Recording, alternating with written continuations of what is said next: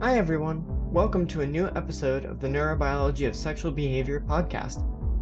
My name is Alex Abramenko, and today I'll be talking about the role of scent in goldfish sexual behavior. But to make things interesting, I'll also be taking on another challenging topic, science communication. One big issue in neuroscience, and science more generally, is that scientists often don't know how to communicate their findings with the public. Today I'm going to be putting my science communication skills to the test by inviting one of my friends, Rishi, onto the show. Rishi is a computer science major at Rutgers University and hasn't studied biology since freshman year of high school. I also haven't told him anything about what our topic for today's podcast will be. So Rishi, are you excited to hear about what we're going to be talking about today? Absolutely. I've never been more ready. So today what we're actually going to be talking about is sexual behavior in fish. Wow. I don't know how to respond to that. Specifically, we're going to be talking about how scent in goldfish relates to sexual behavior. So have you ever heard of pheromones? Yes. If you had to describe them to someone, what would you say? I would say they're substances created by humans or animals, and they intangibly influence the behavior of other species, of the same type of species. So if it's a human, they're affecting other humans through some substance that they create.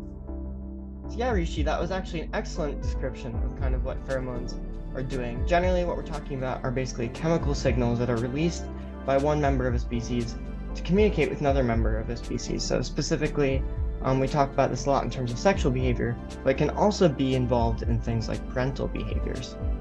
So one species that's been heavily studied in terms of sex pheromones is goldfish. When female goldfish are ovulating or releasing eggs from their ovaries start producing a compound called PGF. This compound induces sexual behavior in the female, but is also released into the water.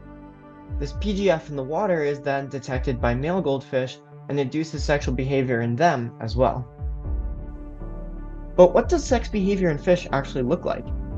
In goldfish, sexual behavior is fairly complicated. In males, it generally involves chasing the female around the tank, and then, if the female is receptive, they'll both swim up into the vegetation side by side and release their sperm and eggs.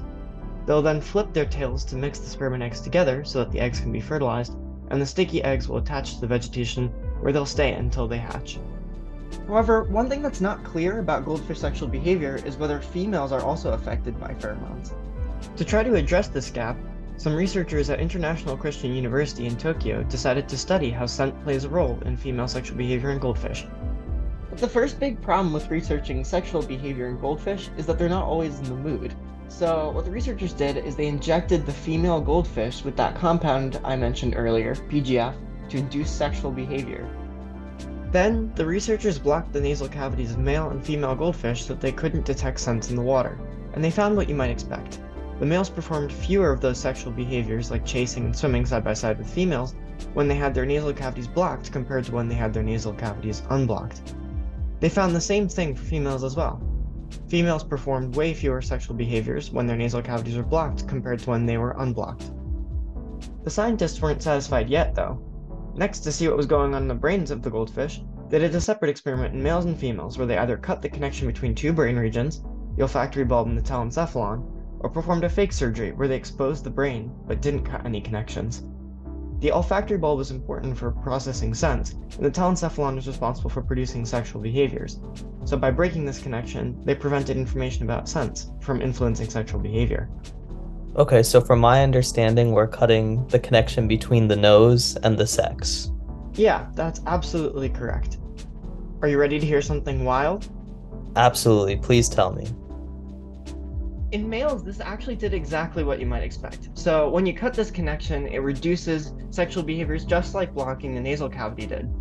But in females, it actually had absolutely no effect. Okay, so that means that the males are influenced by the pheromones that the female fish give, but the female fish are not influenced by the pheromones that the males give. So, not quite. To try to figure out what was going on, they then tried to use a combination of the methods they used previously. So first what they did is they blocked the nasal cavities in females and found that, just like they saw before, they didn't perform many sexual behaviors. But when they then cut the connection between the olfactory bulb and the telencephalon, in these females with the blocked nasal cavities, they actually started performing the sexual behaviors again.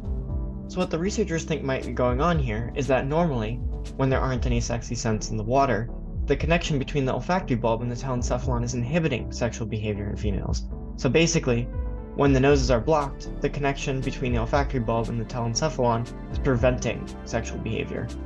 This might be why when the noses weren't blocked at the beginning, and the scents in the water were just right for the females, cutting the connection had no effect. The connection was already turned off. After the show was over, I decided to ask Rishi how much he felt he understood about the paper. While he did understand why the authors were blocking nasal cavities and why cutting the connection between the olfactory bulb and the telencephalon was important to answering the author's research questions, he was still confused about how to interpret the results of the third portion of the experiment, when both the nasal cavities were blocked and the connection between the olfactory bulb and telencephalon was broken. Through this podcast, I've learned two things that I can do to improve my science communication skills. One issue Rishi had was keeping up with the flood of new terminology, which made it difficult for him to keep track of the results of the study. In the future, I can improve this by either leaving out terms that aren't completely necessary, or by re-explaining the terms as I go through the podcast. Another thing I can do to improve is to include more examples of how the results apply to a real-life situation so that people can have more context for understanding the results. Hopefully these tips can help future presenters in the podcast series. Thank you for listening, and I hope you stick around for the next episode.